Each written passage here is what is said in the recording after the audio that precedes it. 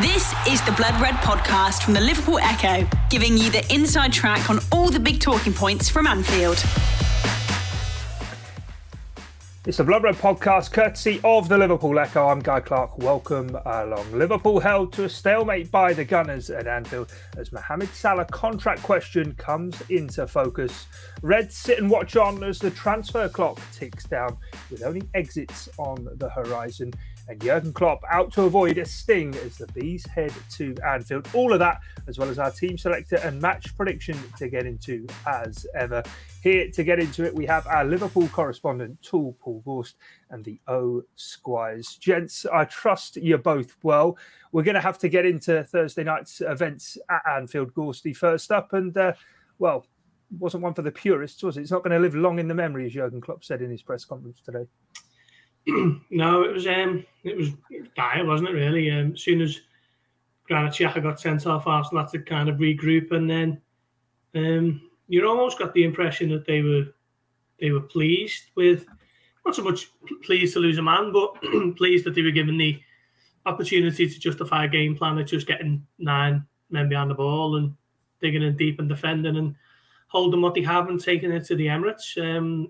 Arsenal not a team famed for their reserves of character and resilience and mental strength. So I think with more than 2/3 of the game to go, you thought Liverpool might have been onto a winner. And I agree with Klopp to an extent when he said that, he felt that the players took on a bit of unnecessary pressure once the sending off happened. It was almost like they had to take advantage of it to the extent where they were trying to put the entire tie beyond Arsenal to make the second leg almost an irrelevance. And that's all fine and well if your tails are up and you're flying and you're putting teams as a sword, but you didn't even create a half chance, did they, really?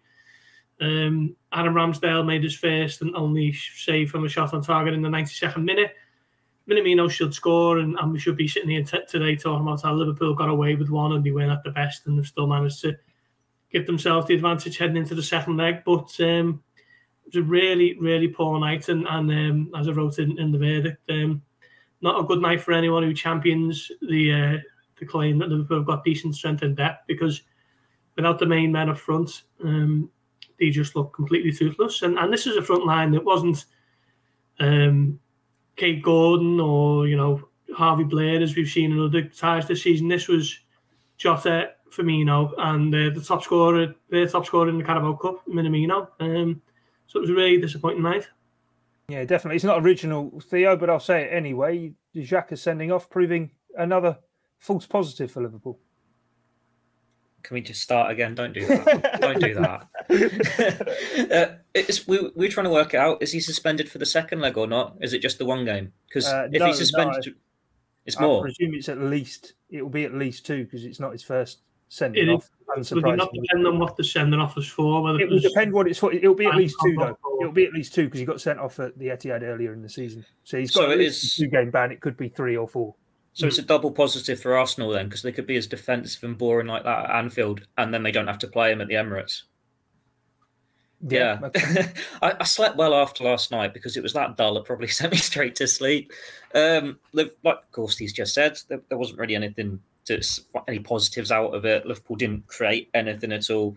The front three looked like a front three that hadn't played together before. And it was just one where you can't put Firmino out wide. You can't put Jota or Minamino really on the right because it's not natural to them. So it's the lesser of two evils, which ones you put there. And it just, they never linked up. There wasn't any threat of them ever trying to find this breakthrough. The fact that we're talking about the shot and stoppage time was the only one on target, and during the game almost getting excited about an overhit cross that nearly sailed in, or Minamino sky in the crossbar. Wasn't what you want to see from Liverpool. Like, they've got strength and depth, and they've got talent. They didn't stand up and make it count when they needed to. Like, we were doing all our pre-match stuff saying, "Oh, it's a big game for Minamino. He's going to get a chance to start, prove what he's about. It's a big game for Firmino. The other two are around. He's just been left out of the Brazil squad. He needs to come get some goals, show what he's about. He's got contracts up here next year. They've got stuff to play for." And none of them did. Did play into Arsenal's hands so that they could go so defensive, and Liverpool have had that problem before against the sides that just defend deep and have so many men behind the ball. But if you put a Manchester City against Arsenal yesterday, Manchester City win that comfortably. Manchester City always find a way to score a few goals against those sorts of sides, and Liverpool don't. And it's why they're behind them in the title race at the moment, and why they have got that gap between the two sides. You can say Liverpool need a bit more, whether that's in the transfer market or that, but they've got players coming back from injury now. Like, it was the strongest team Jurgen Klopp could play available to him. And we're in a position where we're saying maybe in a month's time, everyone at the moment is back from injury. Like, Origi's going to be back in the next couple of weeks. They're talking about even Harvey Elliott could be back training with the team in the next few weeks. And it's like, how much of a difference is that going to make when you look at these options here? Like, on the bench, Oxlade-Chamberlain was an attacking sub. Curtis Jones was an attacking sub, but you never had any faith that they're going to go and win you the game, whereas Man City could make that sort of change. And it just gives only person who comes strength out of it is Mohamed Salah, because he's the contract negotiations there. This is how important he is to Liverpool, because he's the one who wins them games out of nothing. It wasn't a positive game for Liverpool to get through at all. And the ironic thing about it all is Jurgen Klopp wanted the League Cup semi-final to just be one leg. He wanted it even more this year with all the COVID cases and everything. And now we basically had nothing game, so it is going to be decided off another 90 minutes. Yeah, definitely. Maybe we'll touch on that in a bit. And obviously, I suppose, beginning of next week, we'll have a chance to look ahead to the second leg. But Theo rather stole my thunder there, Gorsty. I was going to say, square pegs in round holes on the right-hand side, no goals. The only winner, surely, from a 0-0 draw is Mohamed Salah's agent. Yeah, I wrote as much in the verdict. And Mane as well, to be fair. Liverpool just looked completely bereft of ideas, didn't they, without those two? And I was surprised at Jota, really. I don't think he's suited to that right flank at all. I think he played there for a portion of the game against Brentford as well, back in September, and never played really... against Man City, didn't he, last year at the Etihad when he went with that 4-2-4. Yeah, it's a strange one, really, because when Klopp goes 4-2-3-1, he tends to play Firmino as a number 10 and Salah as a number 9 and Jota off the right. And I'm not too sure what the thinking is behind that. I'm sure there will be some sort of tactical, thinking within the ranks of why that is. But for me, Jota he's just a centre forward now, isn't he? Come in from Wolves, and Liverpool were keen on his versatility and his ability to play a few roles. But I think he's best for Liverpool now is when he's a number 9. He's a bit of a fox in the box. He's really good in the air for the size. He's got 2 great feet, and he works really hard. And I think if he kind of adapted his game slightly to just stay within the width of the penalty box, then he's already had a really good season. We can't say he hasn't on the basis of yesterday's game, but I just felt that he was disappointing, and so was Firmino. And Minamino was probably less of a surprise. I think he's been at Liverpool 2 years now and is still struggling to convince that he probably belongs in a squad this good. His loan spell at Southampton last year didn't work, and I think, in all honesty, Liverpool 2 years ago just basically tried to take advantage of a contract clause at Salzburg and thought that they could get this guy in for a bit of a cut price deal and it might work out. And you couldn't really label it a failure if he left tomorrow, because he was only 7 million and he was always going to be a backup, and he's come in and scored goals here and there, and there's a big reason why Liverpool are contesting this semi-final. But when you haven't got Mane and you haven't got Salah and you're asking Minamino to do a job in their mould, it's difficult, isn't it? And I don't think we're being wise after the event to suggest that Liverpool, certainly now, I don't think it'll happen this month, but certainly in the summer, they need to look at significantly bolstering those forward options and, of course, getting Salah tied down for another 25 years. The Blood Red Podcast from the Liverpool Echo.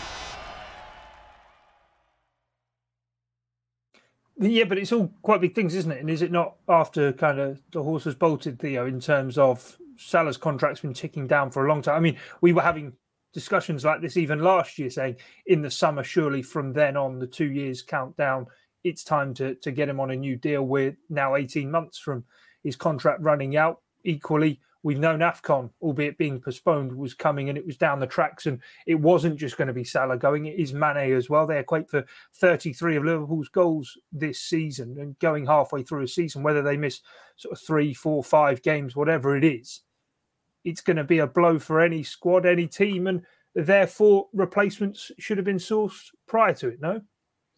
Yeah, it's like snuck up on Liverpool rather quickly, and you can throw Klopp's contract in there as well. Like that's up in 2024. Like these final 2 years are going to be happening really quickly.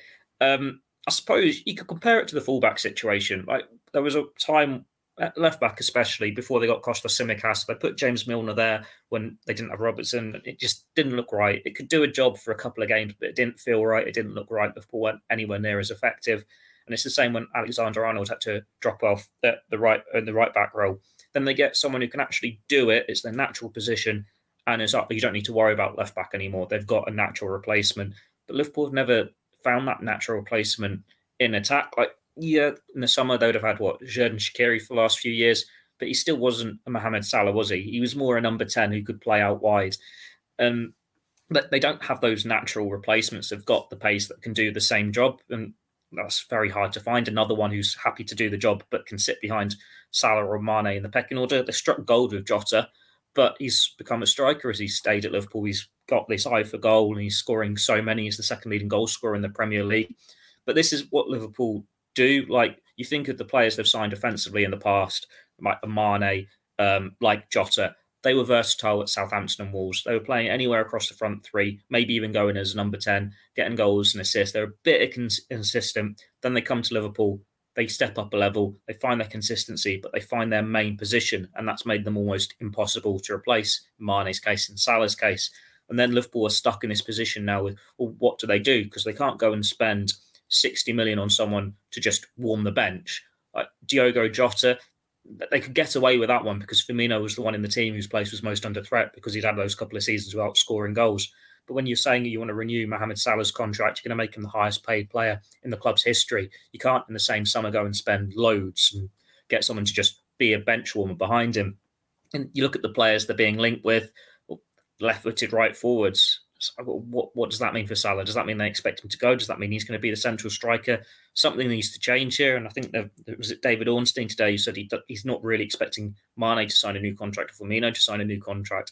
So Liverpool's front line is going to look very different in 12 months' time, 18 months' time. And for however long we've been saying Liverpool got an aging squad, they need to address it. They need to get these new players in. And they made those first steps when they brought Jota in. But the pandemic hasn't helped, and it's all sort of happening at once. They thought, well, we'll postpone until the summer. We'll postpone until next summer.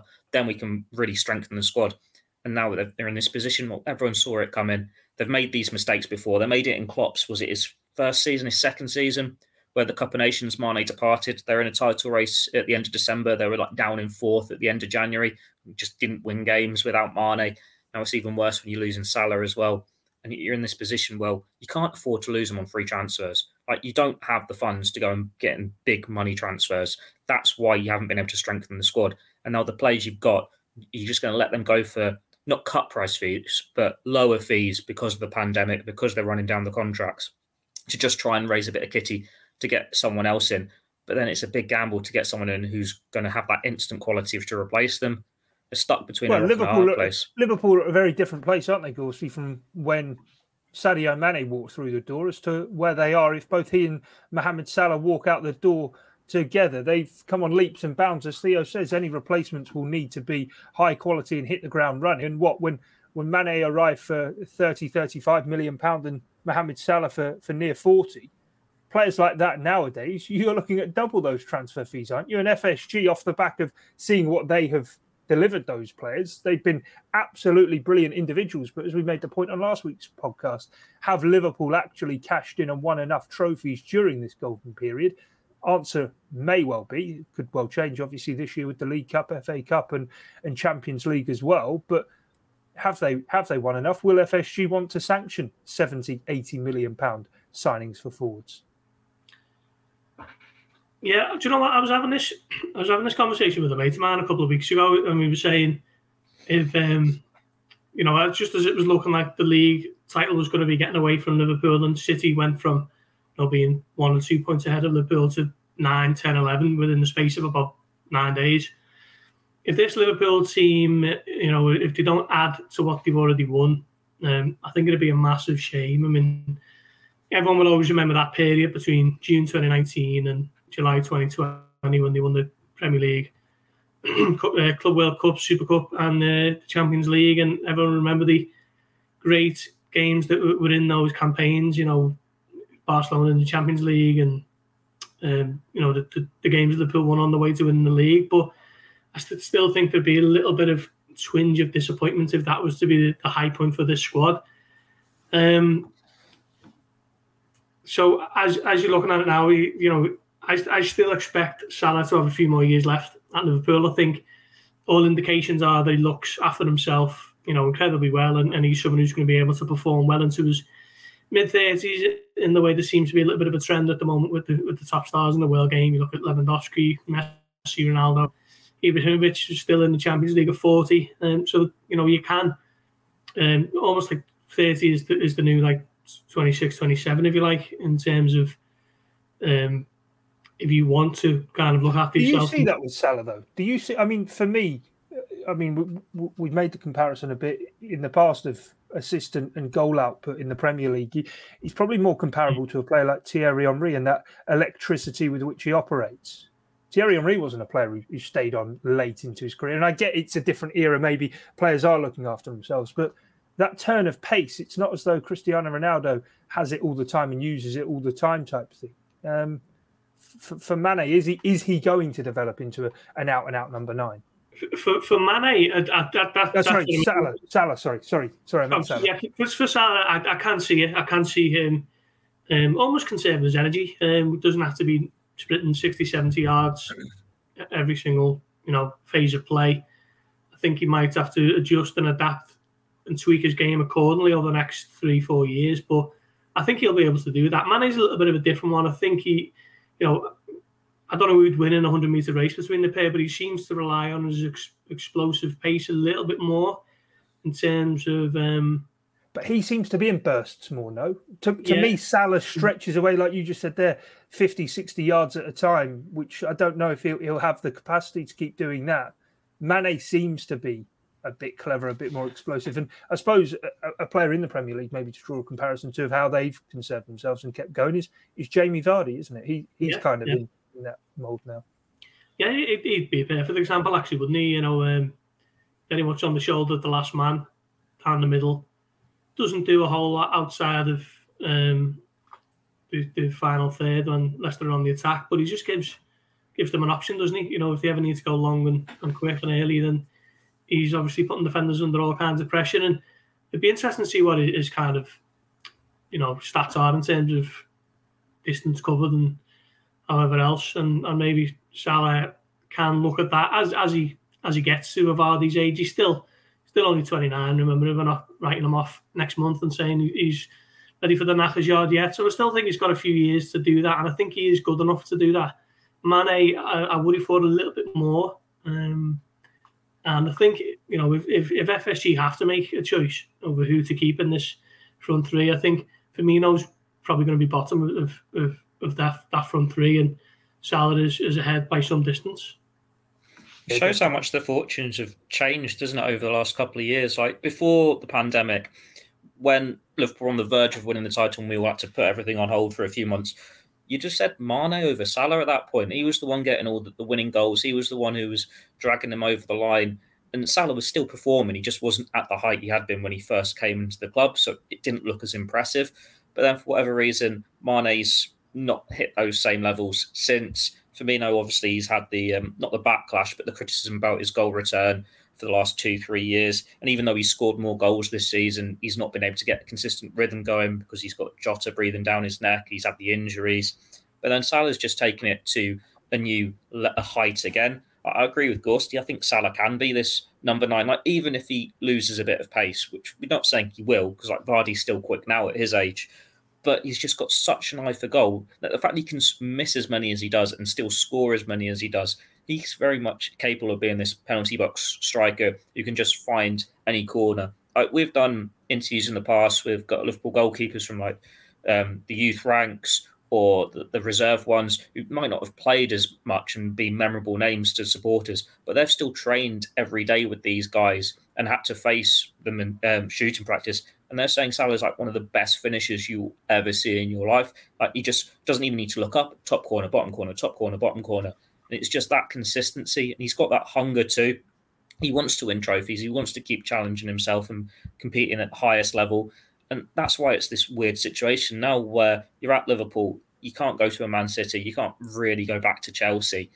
If you can stay in England, which we believe is the best league, the Premier League's the best, you've got Liverpool. That's your only option. You can't go to Spain because Real Madrid and Barcelona aren't what they were. Juventus aren't what they were. Inter Milan, AC Milan, they're not at those heights. The only big names left are Bayern Munich and Paris Saint-Germain. And yeah, you're going to be winning the league every single year. You might go for the Champions League every so often, but it's not as glamorous as staying with Liverpool. And like with Sadio Mane, he just hasn't hit that consistency. So it's again, for all three of them, where do they go next? What happens? Like, they're out of contract in 18 months. Do Liverpool have them see out the contracts like they did with Wijnaldum, like they did with Emre Can, not bring in any transfer funds, say what they've achieved for the club is enough to have paid off the transfer fee we paid for him in the first place, but then they don't have anything to go and get the next generation in? Do they have to just be in limbo for 2-3 years and wait for Harvey Elliott's and the Cade Gordons to be these natural successors? It's just a very strange situation they're in at the moment. Do the players themselves have to expect and respect the fact that they might well not be the first names and become squad options? Roberto Firmino's kind of fallen into that category this season. Who's to say a new wide left forward doesn't come in and a similar thing kind of happens to Sadio Mane? We'll have to wait and see. But last one I want to ask, Gorsty, because this is the week in which Mohamed Salah, keep mixing them up. Mohamed Salah has given this interview saying that he wants to stay at Liverpool. He's not asking for the world and believes that Liverpool could get something wrapped up. Jurgen Klopp's counter-argument is we're doing all we can and we want to get this done. 3 months down the line since we first really started talking that they're in negotiations, what's the hold-up? Well, I actually asked Jurgen Klopp this question today, and I didn't expect him to start saying, well, the issue is it's over image rights and it's this, that and the other, and he wants $5 million. I knew that wasn't going to happen, but I just thought, there might be some sort of inkling as to what the actual issue is.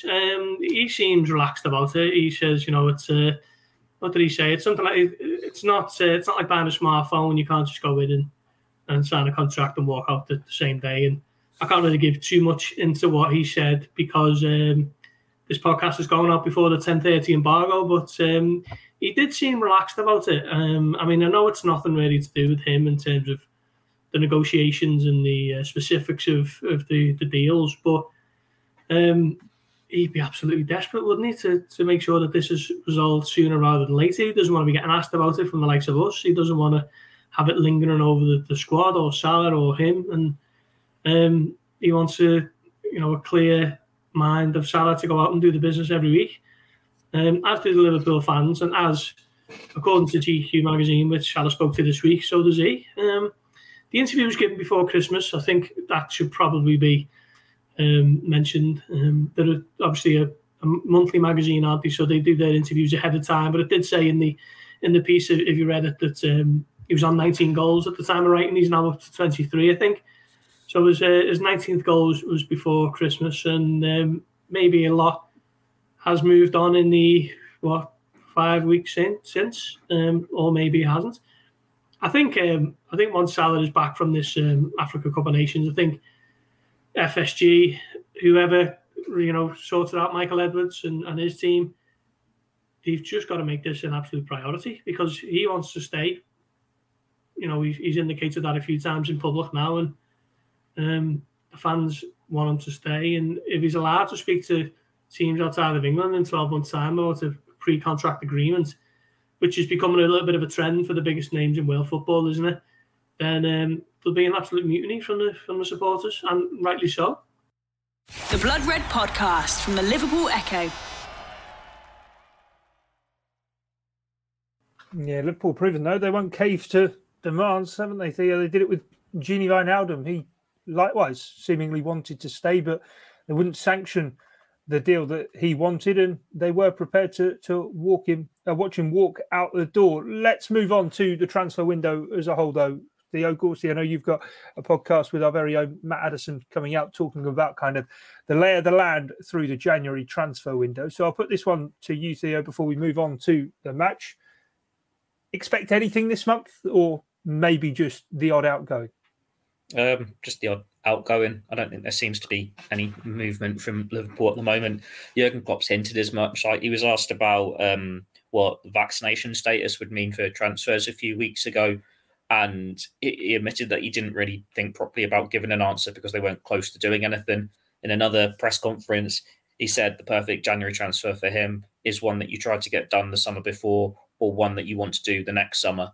So Liverpool, if they wanted to do a signing, when they knew they would have these injuries in midfield, which they've had for a number of months now, and they knew they'd be losing Salah, Mane and Keita to the Africa Cup of Nations, something would already be lined up. It would take a desperate set of circumstances now for him to dip their toes into the market, like we saw last year. Like they didn't make that move for the centre-backs until Joel Matip was ruled out for the season as well, when they brought in Davis and Kabak.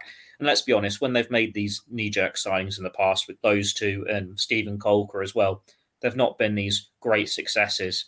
Like Liverpool's transfer way of doing things, it works so much better when they've got that foresight, when they've got that forward planning, and it can have proper scouting and players looking at them for a year, 18 months, and go, yes, now is the right time to bring them to the club. It's not going to be a case of they want someone to just fill a gap for a couple of months because they've not got Salah and Mane for a couple of weeks now. Like I said earlier in the podcast, we could be in a position in a month's time where you're saying everyone in that squad's available again unless you get any new injuries. And then you're talking about Harvey Elliott like a new signing. You can go into that front three, you can go into the midfield, can push forward, open up defences, and that could be a solution to it. You look at the squad and there are a couple of players that you could still move on. Like Nat Phillips, he's the obvious one, isn't he? He needs game time, can bring in a bit of money. Divock Origi, at the moment, you wouldn't want to let him go. Liverpool need him at the moment. He's one of those players that you do actually have confidence and you can throw him in when you need a goal and he can win you a game. He's horrendously inconsistent, which is why he's never nailed down that starting place in a Liverpool team, but he's still a match winner when you need him to be. So the sooner he's back from injury, the better. We know his contract's up in the summer, but I think there's an option on it, so he could stay for another year anyway. It's going to be limited business. Liverpool will have to have a real opportunistic signing come to them for them to dip the toes in now, whether it's, I don't know, a player who's out of contract in the summer and they can suddenly get him for a cut price fee with a couple of days left in the window because his club got twitchy and want to raise a bit of money for him, or something like that. But as it stands, you wouldn't be surprised if it was as you were from Liverpool. Yeah, of course, they don't want to spoil your chat with Matt coming up, but I suppose is it time for the policy? Let's look ahead to the summer, even not in this January. It's not going to happen, is it? But is it time for the policy to change of sell to buy and be sustainable and profitability and all of that on the balance sheet? And what is it going back to the summer of 2018, where actually Liverpool dug their hand into their pocket 4 years on? Time to invest once more, is it? Yeah, I think this sell to buy theory is not quite as prevalent as some fans would like to think. I think last time Liverpool lost someone who didn't really want to leave was Philippe Coutinho, and what's that, 4 years ago now? Obviously, Wijnaldum was a little bit different. You know, the squad and the management would like to keep him, but the owners or whoever made that decision not to keep him on. But yeah, I do think now, 4 years since Liverpool's any real significant outlay in the summer, Ibrahima Konaté came in for fairly decent money. Jota came in for the fair whack as well.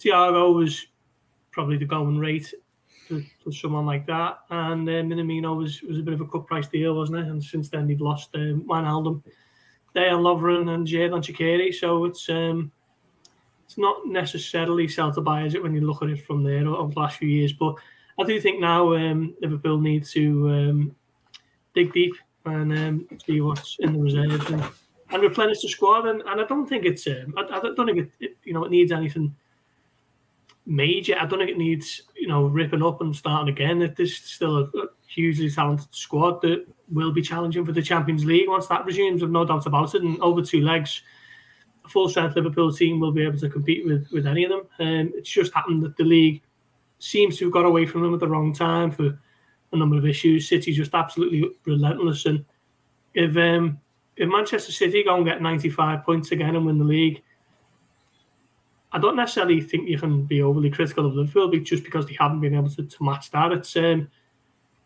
Manchester City can get the best of absolutely everything, can't they? So if you can't keep up with them every single season, it doesn't mean that Liverpool are a busted flush and everything needs to start from square one again. But I do think that they will need quite a bit of freshening up in the summer months. The voice of reason, as ever, on the Blood Red podcast. That's why he is the Liverpool correspondent. Just makes you at ease, even when things aren't maybe going as well as they should have. And on that, let's talk about the action to come on Sunday. Brentford heading to Anfield after beating Newcastle in the middle of December. Gorsty, it was 8 wins in a row. Everything was fantastic. 1 win in 6 since, though, and that coming in the FA Cup against a side in League One. What's gone wrong? Is there any quick fix? Well, the COVID situation didn't help, did it? Liverpool were without Van Dijk, Thiago, Fabinho, Curtis Jones, particularly Jones at a time when the midfield options were really stretched. Where Keita was injured, I think. Thiago come back from COVID and then got injured and hasn't played since. And then obviously you've got Mane, Keita and Salah going off to AFCON at a time when Alisson Becker, Roberto Firmino and Joel Matip have also been out with injuries. So if you look across that kind of concentrated spell of injuries over the last 4 weeks, or absences as well, it's been difficult, hasn't it? Liverpool were really poor against Leicester. No question on that one. I thought he played well in parts at Chelsea and drawing 2-2 there is a decent result. Had Liverpool come back from 2 goals down, you wouldn't be looking at that result in the same way as it perhaps is now. Tottenham was a tough one, wasn't it? That could have went either way. And look, let's be honest, Liverpool are now playing bluffer teams here. Tottenham away and Chelsea away and Leicester away. They're all really difficult. Not sure about Tottenham, but hey. Pride of North London. So it's just a bit of a collection of things, really. The injury list and the timing of certain fixtures, and it's all just kind of rolled into one at a time when Manchester City have won 11 games in a row. 11 games in a row is, it's incredible, really. It's nearly a third of the season, isn't it? I'm with you on what you said before. I think if any team goes and wins 10, 11 games in a row during the course of a season, you've got to sit back and say, well, they've laid down the gauntlet, haven't they? Everyone else keep pace. I don't think Liverpool will finish below second either. I think they'll finish above Chelsea. I think there's a scenario where Manchester City beat Chelsea coming up and Liverpool win their game in hand, and that'll, if they beat Brentford, that put them 5 points clear. Obviously, doesn't quite work that way, but you know what I'm getting at. Don't think Liverpool are in any danger of certainly finishing below third, and I think they'll finish above Chelsea, and that would not be a disastrous Premier League season, would it? Let's be honest. I suppose it would be more of a concern if Chelsea had pulled away as well. But the fact that Liverpool and Chelsea have both had all these COVID cases at the worst time, let's be honest, it's when your fixture list is at its most busy, when you need to rotate, and they haven't been able to, and they haven't really had too many games called off either. They've both dropped a similar amount of points, and it just so happens they're against the one team in the country, maybe even in Europe, that can afford to take on such a loss of players because they've got that added strength and depth. Yet they've not lost any players to COVID or anything. They've managed to balance it really well. We're all feeling doom and gloom about it now, but there's nothing to say that City wouldn't get a COVID case themselves at some point and then lose a few games and open it up again to Liverpool and Chelsea. It just so happens that they got the luck of the draw. They had all their players available. They could rotate. They had the strength and depth anyway. And it did just cost Liverpool and Chelsea at the same time. There's 1 point between them. Liverpool played a game less. Chelsea have won 1 of the last 5. Liverpool have won 2 of the last 5. They both dropped points at the same time. And you're not looking at Chelsea's squad saying they're desperate to sign X, Y, and Z. They've just been unlucky with injuries and COVID as well. It's a shame because 6 weeks ago, this was shaping up to be such a good Premier League title race. And the pandemic and COVID has just taken that away from us. And now you're looking at Liverpool and Chelsea to at least make it respectable, to get back within a few points again.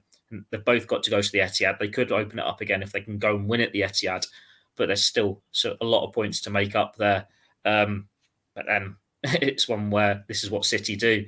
They've changed the landscape completely. They do go on these crazy runs. When Liverpool lost out on the title by a point a few years ago, didn't they win 18 of the last 19 games in the season? I think the only game they lost was like to Newcastle. They just don't drop points in those circumstances. That was in January, wasn't it? Yeah. I'm pretty sure it was in January, that Newcastle game as well. Exactly. Yeah. The one time that they didn't reach those standards was the year where Liverpool was so good anyway that they won the league.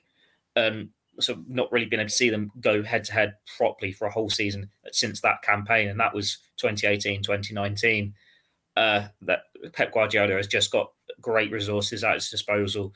And what makes it even more bitter, I suppose, is it was after a summer when they didn't get Harry Kane, when they seemingly don't have a striker, when they've just sold Ferran Torres as well. Well, they're still the best by far in England, potentially in Europe, without that striker, when they've got so many good attacking midfielders. Yeah, this was the year everyone else was meant to have a chance, wasn't it? Yeah. Anyway, it just turns out Man City are very good at football, considering they've been very good at football for 4 or 5 years now. Who knew?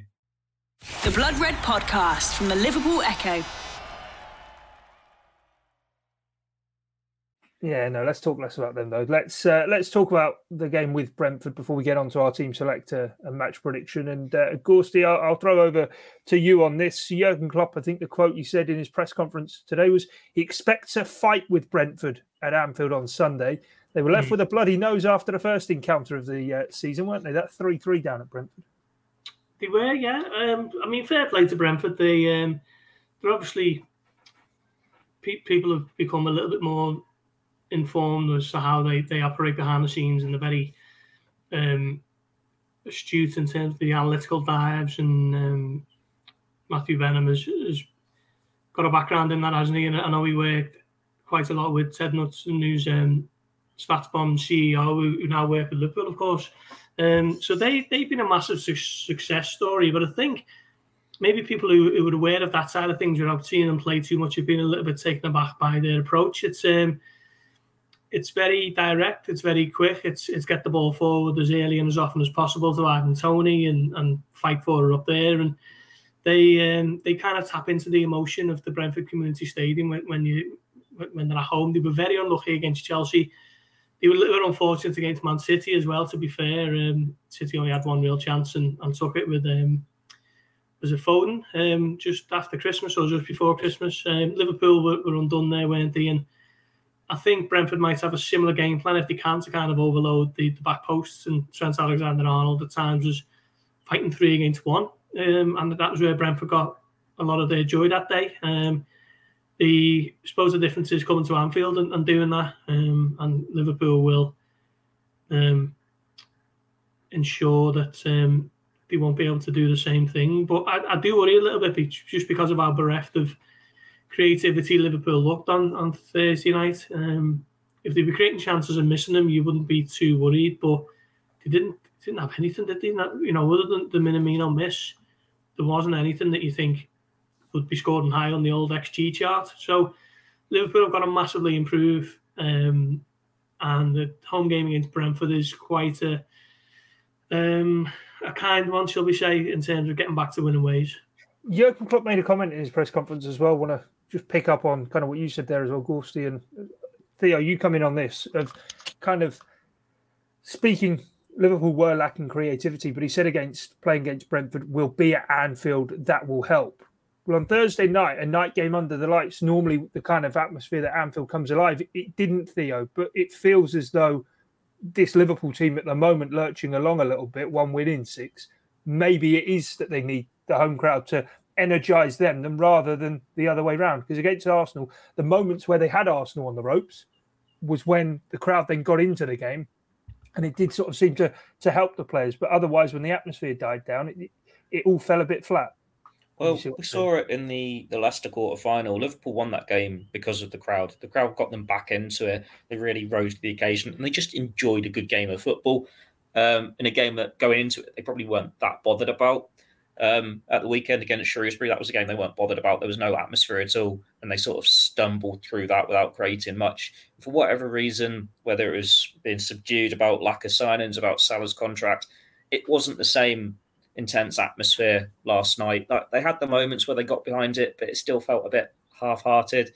And it's one where, Brentford could be another one of those games. It's like almost a lazy Sunday kickoff, isn't it? The earlier kickoff. And it's like, you need them to be up for it. Liverpool need to start well and get an early goal so the crowd can get behind them and then go and do this big victory. But yeah, it's just not clicking for him for whatever reason at the moment.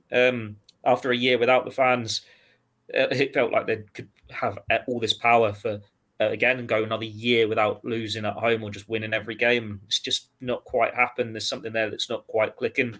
But then this Brentford game could go either way. Like Brentford come into Anfield, that's what I think it's their first real big away day. Like they've had Tottenham a few weeks ago, but I don't think they've been to the Etihad. I don't think, or maybe they have just been. No, they haven't been to the Etihad. They haven't been to Stamford Bridge. They haven't been to the Emirates. They haven't been to Old Trafford. It's their first real test, and then you see what these newly promoted sides are about, don't you? Whether when they go into these big games, do they rise to the occasion and get points in a game they shouldn't do just because they're getting this big away day, or do they roll over and get battered 4-0? They got battered 4-1 by Southampton in the week at St Mary's, but going to Anfield is different for them. So they could rise to the occasion, or Liverpool could just silence all the doubts, go and put a few goals past them and go, yeah, we're poor against Arsenal, but now we've got players back from injury, we've got players with a point to prove, and give that reward to the fans. We'll find out on Sunday, but it's one where it's not going to be too comfortable if the 3-3 draw is anything to go by. I think they've only won twice away from home so far this season, Brentford, but they haven't had that big test yet. So it's very anxious going into it. Yeah, let's wait and see how it plays out. Right, let's get into our team then. I feel confident enough to take the goalkeeping position once again. Alisson Becker can have that role. Gorsty, what's your back four? Yeah, probably not too different from Thursday night, to be honest. That is Liverpool's strongest back five on paper for me, isn't it? Trent on the right, Robertson on the left.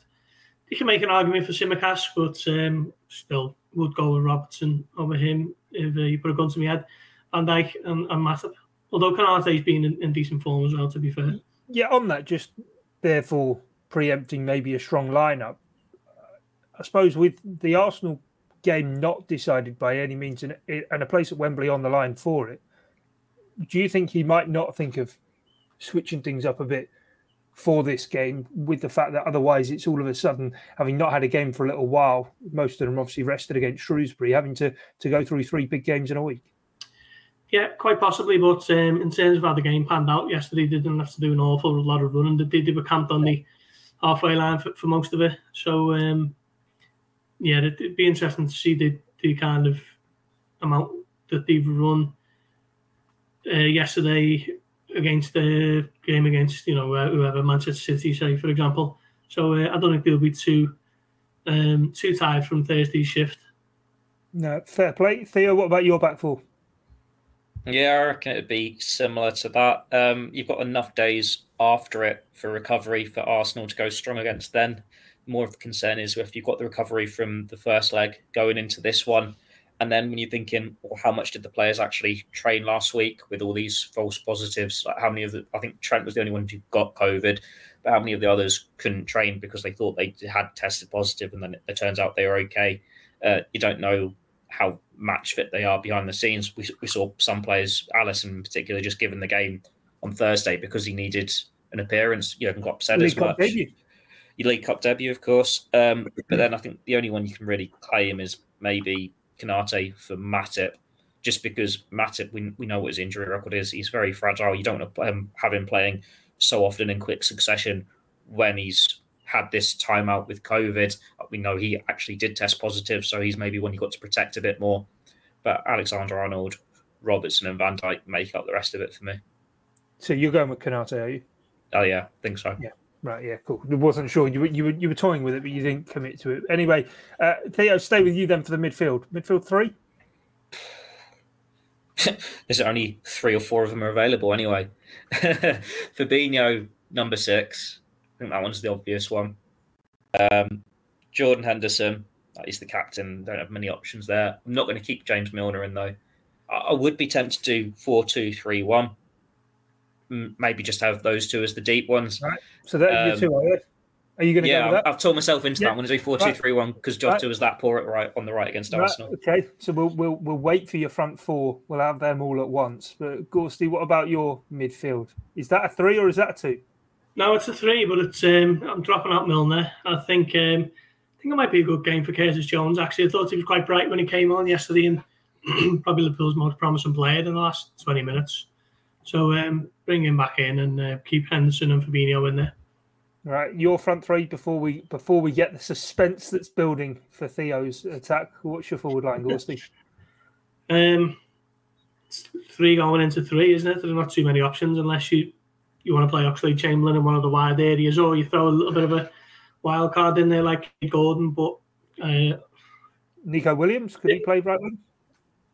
He could do, yeah. But he only played there once against Leicester this season. Come on for a little bit at the end of the Preston game, didn't he? It's better the devil, I think we're going to have to stick with Minamino and Jota and Firmino. Maybe Minamino on the right, Jota off the left. Despite me, you sound so depressed saying this, Gorsty. Yeah, just because. Trying to talk yourself into it, Gorsty. Kai Gordon, go on, throw him in. You just lack a bit of thrust, don't they? No real pace in that front three. And I don't think I think Firmino out wide would just be an absolute aberration. As much as I think Jota is better through the middle, I think he's at least capable of doing a job on the left.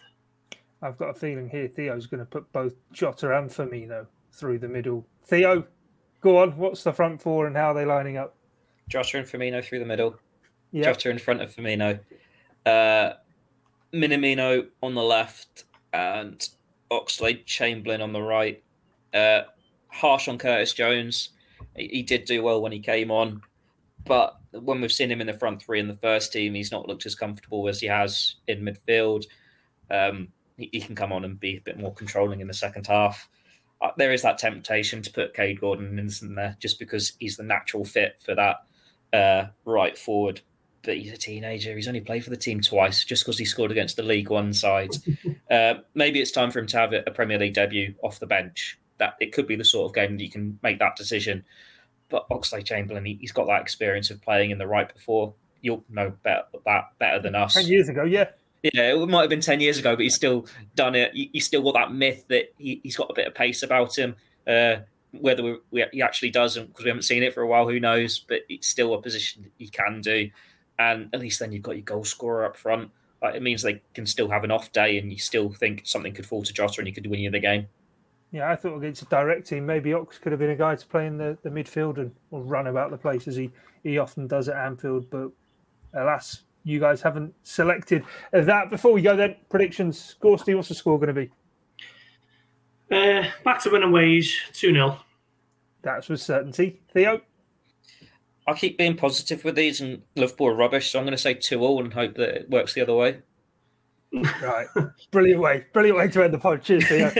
Can always trust and rely on you, mate, for the upbeat ending, even when Ian Doyle's not about. But anyway, right, that's all we've time for on this edition of the Blood Red Podcast. Do remember the agenda with Gorsty and Matt coming up over the course of the weekend, talking through the state of play with Liverpool in the transfer window and ahead of the game at Anfield behind enemy lines. Also, another pod offering to come your way here from us on the Blood Red channel. But from myself, Guy Clark, Theo Squires and Paul Gorse, thanks for your time and your company.